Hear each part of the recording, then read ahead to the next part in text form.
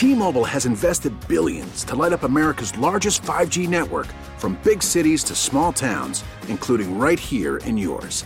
And great coverage is just the beginning. Right now, families and small businesses can save up to 20% versus AT&T and Verizon when they switch. Visit your local T-Mobile store today.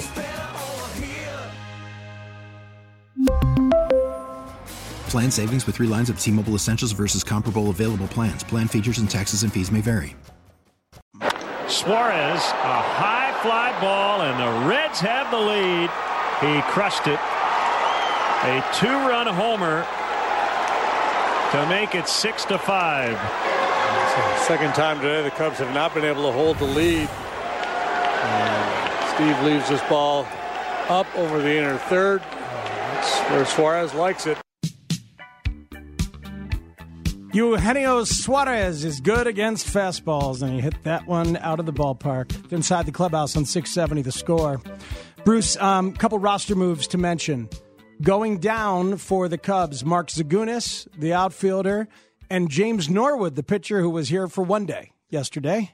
And coming up, 2 pitchers. Dylan Maples comes up for another go-around, and Tim Collins, the left-hander, comes up. And as we talked about earlier in the show, that's part of this revelation that's going to be the bullpen for the rest of the year, where these guys like Maples, again, will eventually have a chance to make himself into a B and possibly a reliever.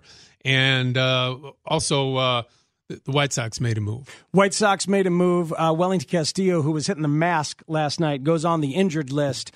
And Sebi Zavala, the AAA catcher who's been splitting time with Zach Collins, he comes up to the big. So James McCann and Sebi Zavala are your catchers. Zavala's been splitting time with Zach Collins at AAA, so it's not as if he needs to play every day, but he'll play a little bit for the White Sox. We have a guest.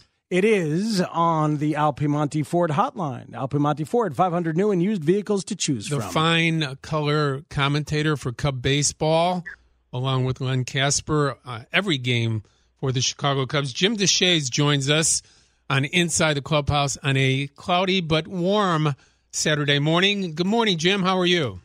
I'm doing great. How are you fine fellows doing this Saturday morning? We're doing good. We're joining in with everybody about angst on the Chicago Cubs bullpen, and talking a little bit about the fact that Joe admitted he's asked some of these very fine veteran pitchers to come out of their comfort zone, Jim, and do some things that they normally don't do, and might not quite be working out the way they wanted to right now.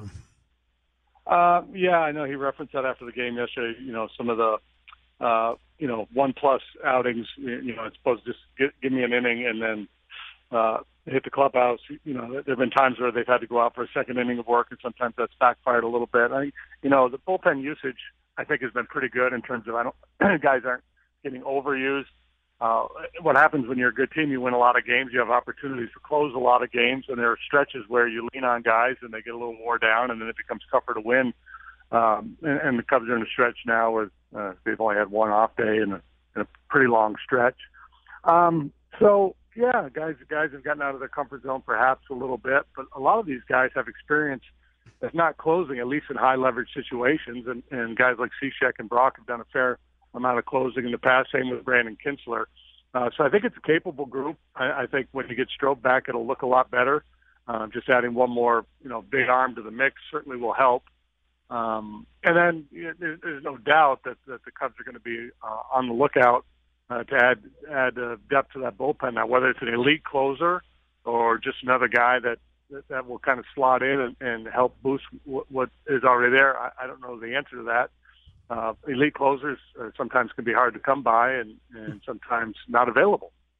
Jim, we know these are very good veteran pitchers who are pitching in different roles. Cishek has 145 or so career saves. Kinsler's done it for full seasons. But when you get guys that sporadically go into the closer's role, for instance, like a Cishek yesterday, and fail that day, and then don't come back for 2 or 3 days in other roles, and then come back to the closer. Is there from your experience, is there that self-doubt planted even in the most veteran and accomplished guy because of the fact that he's not going automatically back out there to close the game the next day?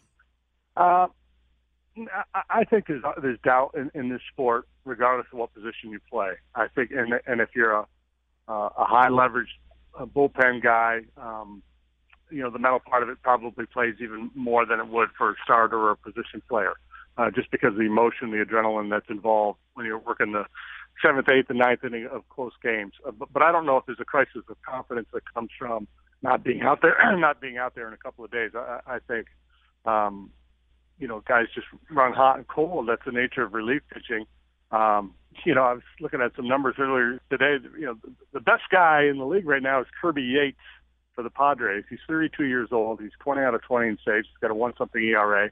I would imagine if we asked most baseball fans outside of San Diego who Kirby Yates was a year or two ago, they would have had no clue whatsoever. So it's a position that kind of rises and falls. It's hard to pin down because year by year there's kind of a small sample of work. Guys that come in, they work an inning at a time for 50, 60 appearances. They can run hot and look like world beaters, and then they can go through a stretch of a week or two where they look like they're lost out there and you want to give up on them.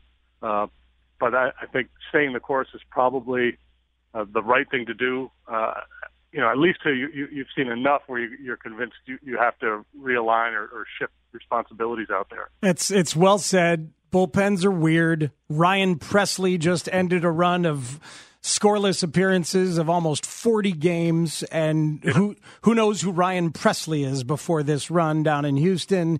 This is what they do. That said, sometimes I feel like I see a guy enough, and I've learned I do not want to trust him. And I must admit that's where I am with Carl Edwards. I don't get it. I don't know exactly what's going to happen to change the ceiling and possibilities for this version of Carl Edwards. Joe even yesterday says we got to get Carl back on track. Just think about it. If you can add his name to today's list, they're going to keep trying to build the confidence and find it. Could it happen? Of course. His last outing, he struck out the side. So that's one outing, and you don't want to put too much stock in that. Here's a guy, I just pulled up his numbers. He's shown 8 1/3 innings this year. So that kind of goes back to my small sample argument. It's really hard to know, if the Cubs had not had that catastrophic road trip at the start of the year, he might not get sent down to the minor leagues. His biggest issue was the way he was reacting to failure. He just looked like he was frustrated and lost, and I think they needed to get him out of the bright light. So, yeah, I think he fits what you and Bruce are talking about in terms of a pitcher who is capable, but the confidence is waning because he's had some rough outings. So you try to rebuild that. So you kind of use him in lower leverage situations so he starts to feel good about himself, and you start to ramp up his responsibility as you go along, and you just keep a close watch on it. Obviously, stuff matters. If the velocity is down or the life on the pitches isn't what it should be, then you don't fully commit to say, you're going to be a 9th inning guy in a 1-run game or an 8th inning guy in a tie game until you really believe in the stuff. But I don't quit on him.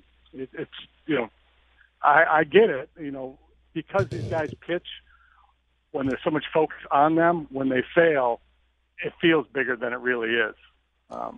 And I'll just add, the current closer of the team with the best record in baseball is one Blake Parker up in Minnesota. So it's really hard.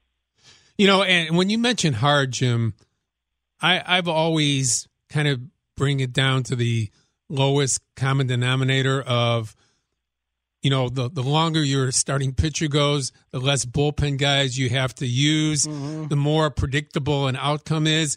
Isn't that, and hasn't it been that case with the Chicago Cubs since maybe the first week of the season? Just they have the deepest starting pitching. They've gone deeper into games than any other teams, and therefore they're a first place team not having to use the bullpen like they've had to over the last week. Yeah, well, I think that's the way they're built. They've spent a lot of money on the rotation. A lot of resources have gone to that group. So I think the expectation is that those guys are going to carry a big part of the load, and the bullpen perhaps not as much. And you're always looking to tweak and kind of assessing as you roll along. A couple short starts here recently from Hamels and Lester has put a little extra burden on the bullpen. But going forward, with the resumes those guys have and the way they're throwing the ball, you expect that they're going to cover a lot of innings and take a little heat off the bullpen. But the thing about it is it's always fluid, right? I mean, you have an expectation of what your team is going to do and what it's supposed to do, and you may get to a point in June where you say, you know what, we're not getting the innings out of our starters that we anticipated. There's going to be a little more heat on the bullpen. We're going to have to go out and augment, whether you find a diamond in the rough from within your own system, or you go out and you give up prospects to land, an experienced reliever that you think is going to do the trick. This hour is brought to you by Burris Equipment. Visit them at burrisequipment.com for details. Jim, is this the best Kris Bryant we've seen? Even better than MVP Kris Bryant? I feel like just the base running at this top notch, the comfort level. And I love that he's not, he's just not talking to people very much in the media before the games. And you know what? It seems to be working for him. I don't know if it's better than the MVP Kris Bryant, but it's about as good as it gets, isn't it? I mean, it's been really fun to watch. He looks so at ease out there. Everything is really easy about his game right now. And I always marvel at how far he hits the ball with what looks like a very smooth, effortless swing. He's just so long and strong. And the other parts of his game, we heard about it when he first got to the big leagues that, he was a really good athlete, could play multiple positions, could really run. And that has been on full display. He referenced it the other day, the Javi effect. So a guy who's always been a really good base runner in Bryant, maybe, and we saw it with Rizzo swiping second base yesterday. Yeah, maybe there's a sense of daring that guys are willing to push the envelope a little bit more with the base running. He just, it's so good. It's such a great redemption story because he was hurt last year, but people still wanted to take shots. Elite players just don't disappear at this age, so you knew he was going to come back and be good. He's got a chance to win another MVP. You talk about getting spoiled when you watch Bryant and especially Rizzo play the game, taking a bunt because it's an open side, stealing a base because the batter before him couldn't get a ball on the ground and move him. These are special players with way beyond the tools physically, the mental part of the game and the understanding of what they can do, what is needed in a moment. And when you watch Rizzo and Bryant play that way, it should be pretty exciting for people. Yeah, and I think there's a philosophy that allows that to happen. It starts with Joe. He's not going to bury a guy if he makes a mistake on the bases. He's going to turn guys loose, let them be aggressive. He's going to let them trust themselves to play the game. And I think Brian Butterfield does a really good job coaching base running, and I think that's been Butter's philosophy too. Let's be willing to take an extra base. Let's be and same thing defensively. Let's be willing when everybody else in baseball says make sure you get an out. Let's try to get 2 outs, on a bunt or a certain ground ball. So there's a freedom that allows guys to trust their instincts, and as long as those guys prove to make good decisions most of the time, you just turn them loose. Now, if they get a little reckless and guys get careless, that's when you rein it in and say, okay, we need to step back. I'm going to trust you to do what you need to do out there, but player B, C, or D, maybe we're going to give you a don't run in a certain situation because we don't trust your instincts quite as much. But the guys we're talking about, Baez, Rizzo, Bryant, all really heady players. Hayward, and on there's a number of them. I think just go play, boys. Just go have fun, play the game the way you know how to play. This is why it feels there's such an immediacy to me with the bullpen, because everything else is so good. The rotation is so good. The stars are playing so well.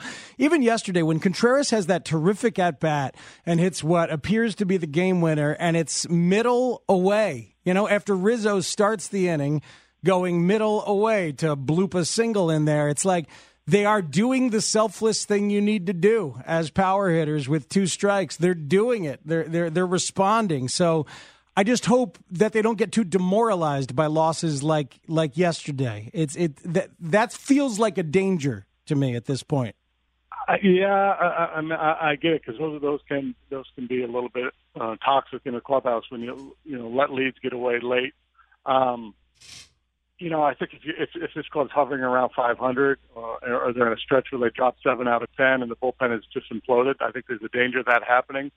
The random occurrence where you give up a game late, I don't think it's going to create too big of an issue. So I'm not as concerned that will happen at this point.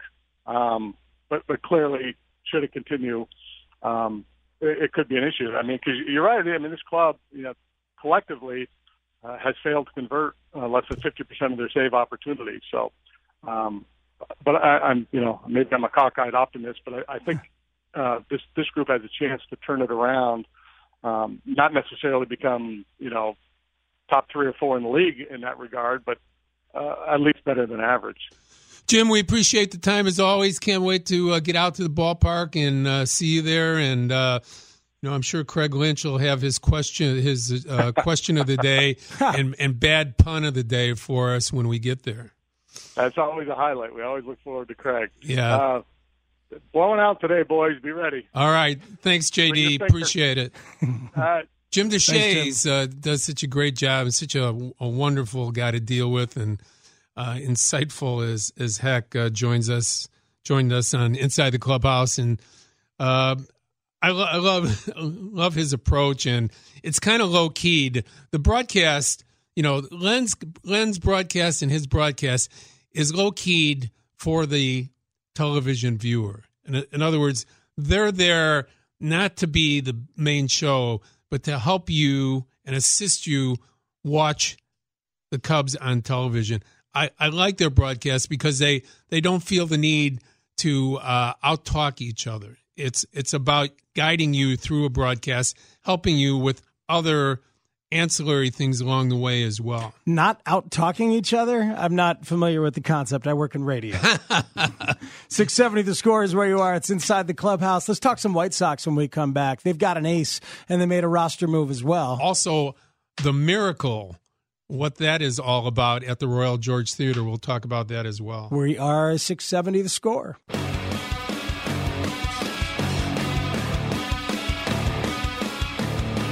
Welcome back in on 670 The Score. It is Inside the Clubhouse. And a couple starts ago, Lucas Giolito got his first complete game, but I use air quotes for that because it was 5 innings and rain shortened.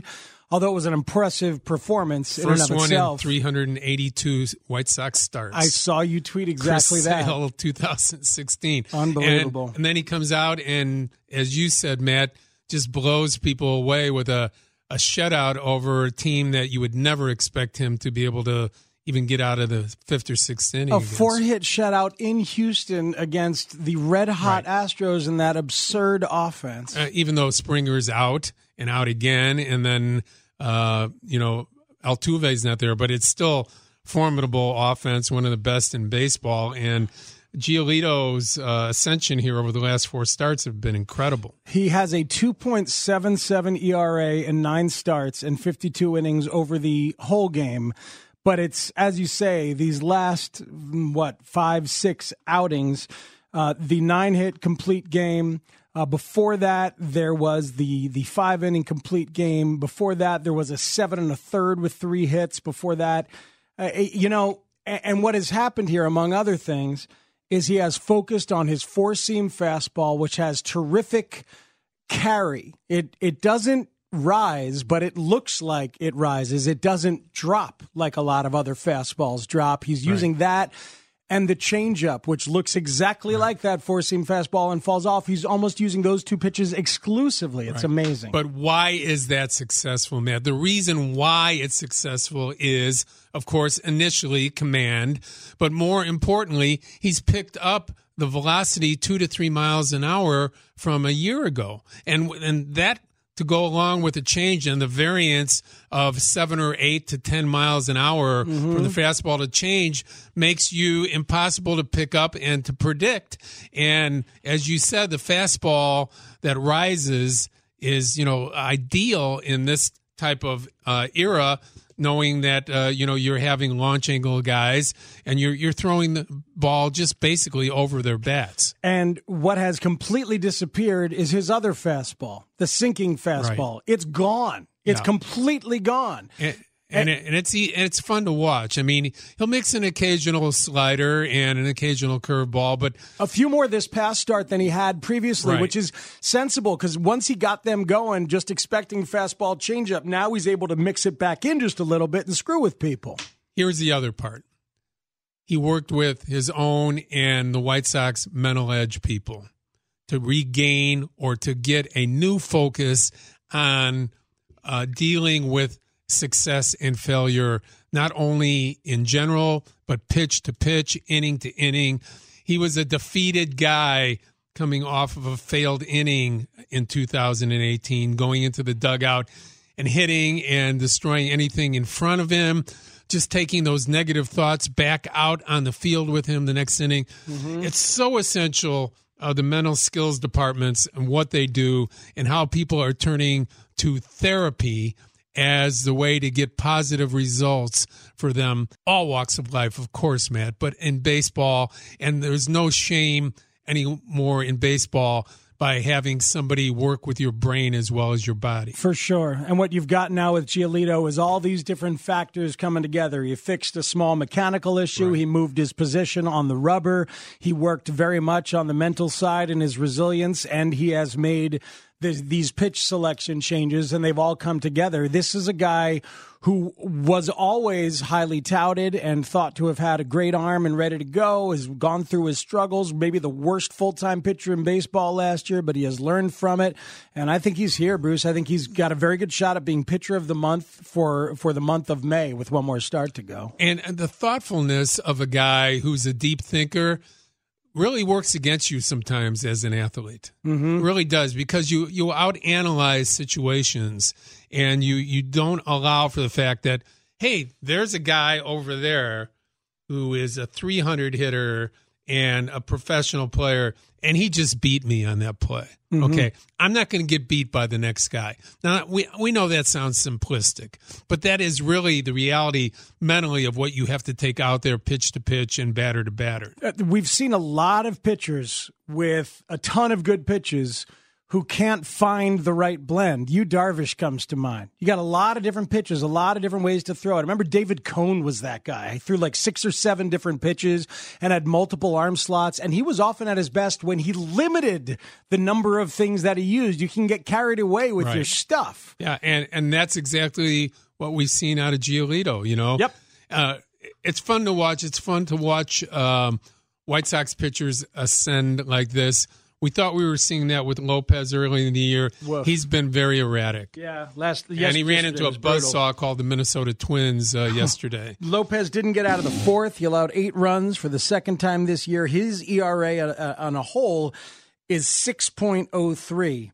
He had only allowed 2 earned runs over his last 2 times through, but yesterday was brutal. Yeah, and the 2 times before, Matt, he struck out 14. Mm-hmm. So we know it's there. It's just the consistency not there for a guy that threw 188 very good innings, 19 quality starts in 2018, a guy that looked like the best pitcher at the major league level for them, now struggling. Again, this player development thing that's going on with the White Sox in Major League Baseball continues. You know, you concentrate on the good stuff from Giolito. Now you're going to see Covey going again tomorrow. Today it's Benuelos coming off of the DL. So it's hit and miss. You know, I think you and I touched on it before we went on the air, and we said, would 81 wins be necessarily a good thing or an overrated thing for the Chicago White Sox? Or is it more about, hey, now we have 7, 8, 9 players we can project going forward as possible parts of a championship team? Well, I think that's the most important thing, identifying as many useful, solid pieces as you can for contending years, which should happen as soon as next season. But I don't see the downside in winning 80, 81 games. No, but downside is this. If guys like, you know, all of a sudden you see Alonso stepping up and helping win games. Uh-huh. If you see John Jay come back in the second half and help you win games, does that really take you to the next level for young people to continue to learn, which you could make that argument? Or let's just concentrate on the guys who are going to be the 2021, 2022 White Sox, who we project being on a team that has a chance to win it all. Mm-hmm. Well, those are the things, where you get caught up in an American League, as we've talked about before, that might have, as you say, 7 or 8 good teams. I think 5. I think 5 really, really good teams. And as 81 wins in that type of league really get you going? And is that a guarantee that the following season you're going to do better than that? Well, I understand that. That it could look like a mirage if you find yourself at the end of the year the second-place team in the American League Central. That's kind of a crappy American League Central. Right. I still expect the Indians to play better than this. They're just 2 games over 500. I think they'll be better than this. Yeah, maybe if the rest of their starting pitchers hold up, but they're an offensive mess, especially in the outfield. Their bullpen's been okay. I don't expect much out of the Indians, and I expect them to possibly pivot before the trading deadline and start trading off some more assets. Well, if they do that, if the Twins stay with that big lead and the Indians decide this is a moment to do that, then then the Central's going to be wide open for second place. I mean, a wild card in the American League when you have Tampa, the Yankees, and Boston all in one division, okay. It's like, okay, we're going to try and we're going to add and we're going to trade some young guys away. Probably not. I think Cleveland is very much on the cusp of going back the other way and moving toward rebuilding again. 312-644-6767 is the phone number. If you want to dial it up, Sox fans, and talk, you can. If you want to dial it up, Cub fans, and talk about anything we discussed earlier in the show. One other point via texter, and I love this, that Giolito came out in the 5th inning and it was raining 2 starts ago, and he had to try and get through.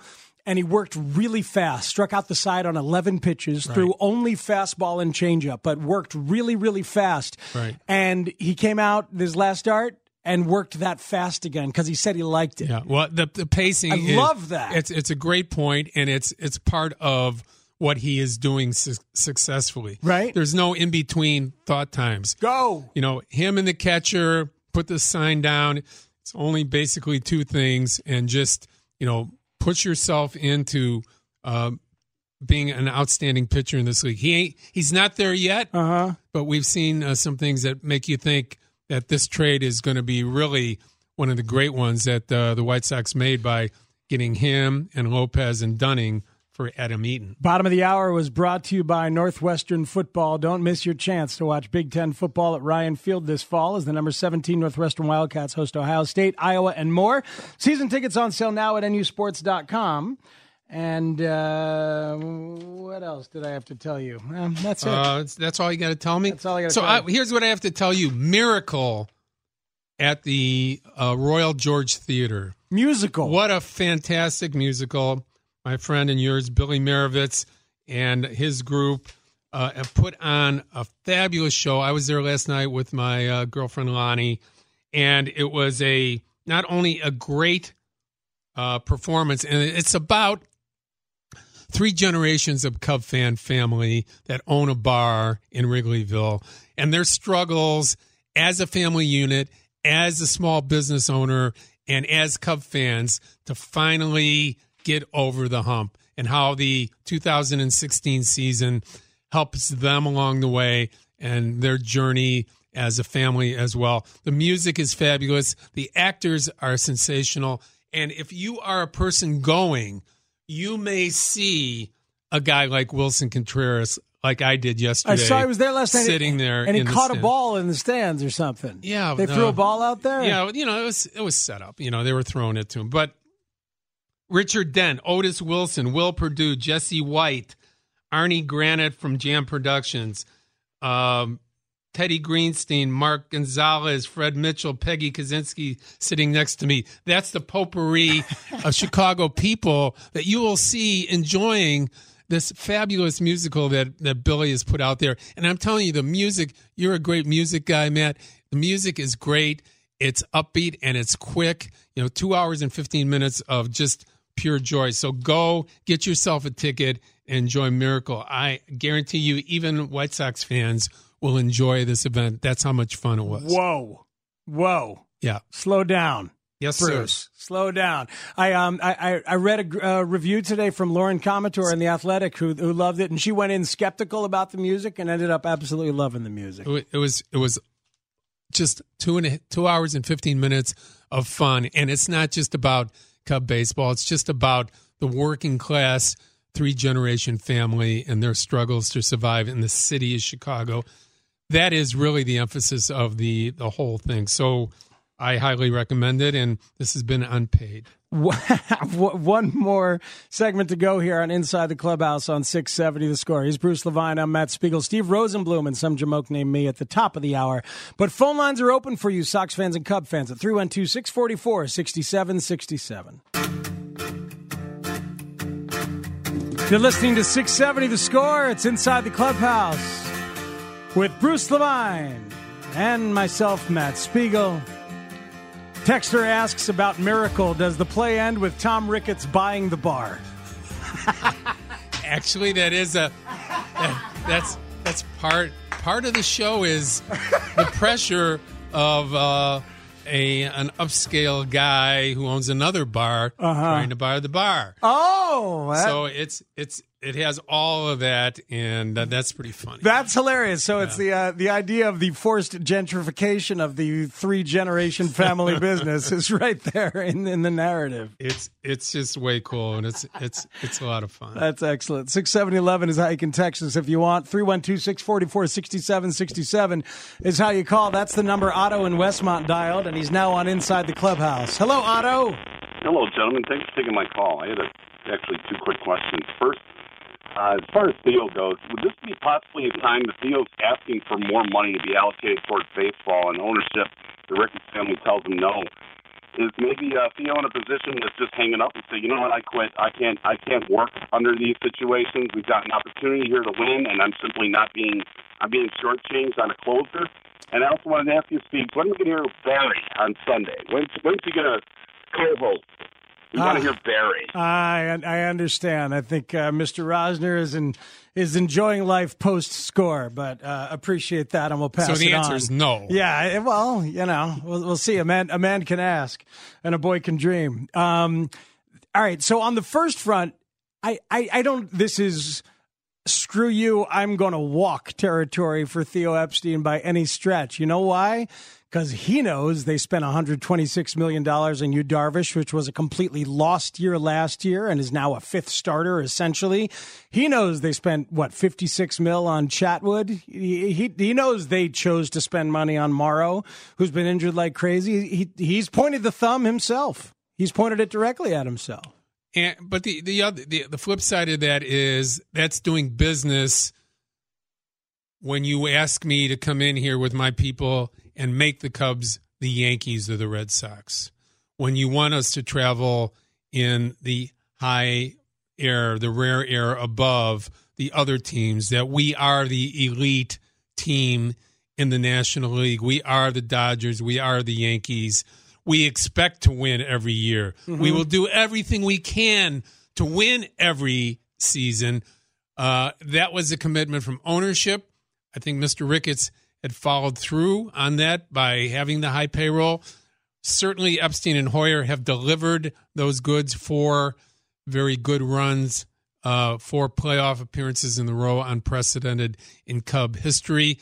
Now it's, who are we going to be going forward? Are we going to continue to be here, or is it going to be about living in the past?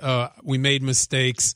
We can't get over that hump. We have to spend less money. Well, I think they were hoping for more from some particular bullpen pieces, and maybe they'll get that from them. But they're going to be able to make some kind of addition here. There will be some kind of trade acquisition. There'll be something that they will do. But in terms of big ticket items, they're going to have to spend a boatload of money coming up in years. Like, for instance, if they decided not to go out and spend money on Harper, Machado, et cetera, because they're going to pay all that money to Chris Bryant and Javier Baez, those look like 2 pretty smart investments to come. Well, and what is the fiscal year, which is more important? In other words, after November 1st, the Cubs will have about $60 million coming off of the books. Okay. Mm-hmm. So from that perspective, is that money theoretically there for them this year? In other words, can those repairs be made because all this money is coming off the books? Can you spend the money July 31st because the money's coming off the books November 1st? Okay. So what is the fiscal year? How is that money shaped? How does Mr. Ricketts and the business people with Crane Kenny look at that? So there's a lot of moving parts to, you can't spend the money. Oh yeah, by the way, yes, you can now. We need our baseball insider to dig into some of these issues and report back. If he's any good, he'll do it.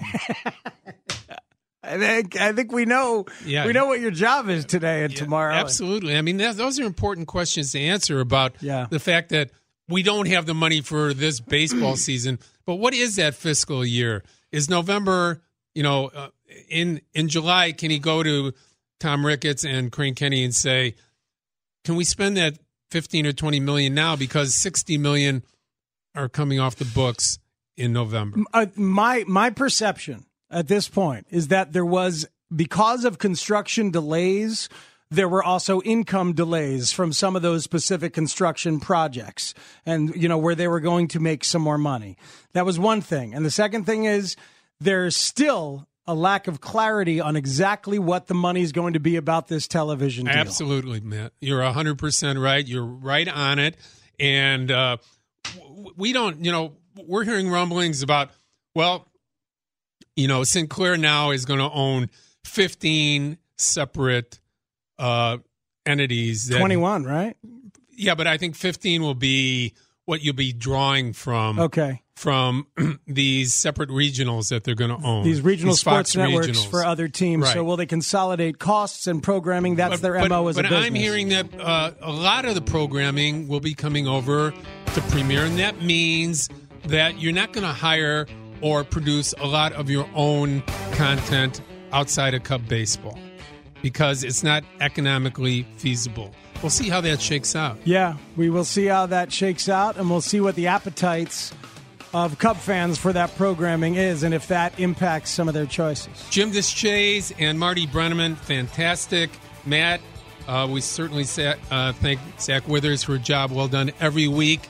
People can follow me on Twitter at MLB Bruce Levine. Also writing Cubs and Sox every day at 670 The Score. Have a great week. Thank you, Bruce. You too. Oh, by the way, Matt Spiegel tomorrow on Hit and Run at 9 o'clock will feature, of course, Scott Posednik. In studio. And, of course, Nick Hostetler, the White Sox scouting director, also will be in studio. Have a great time. That's going to be fun. Thank you, Bruce. Yes, Hit and Run, that's tomorrow at 9 a.m. Steve Rosenbloom is next with Suckage on 670 The Score. We really need new phones. T-Mobile will cover the cost of 4 amazing new iPhone 15s, and each line is only $25 a month. New iPhone 15s? It's better over here. Only at T-Mobile, get 4 iPhone 15s on us and 4 lines for $25 per line per month with eligible trade-in when you switch. Minimum of 4 lines for $25 per line per month with autopay discount using debit or bank account. $5 more per line without autopay, plus taxes and fees. Phone fee at 24 monthly bill credits for well-qualified customers. Contact us before canceling account to continue bill credits or credit stop and balance on required finance agreement due. $35 per line connection charge applies. See T-Mobile.com.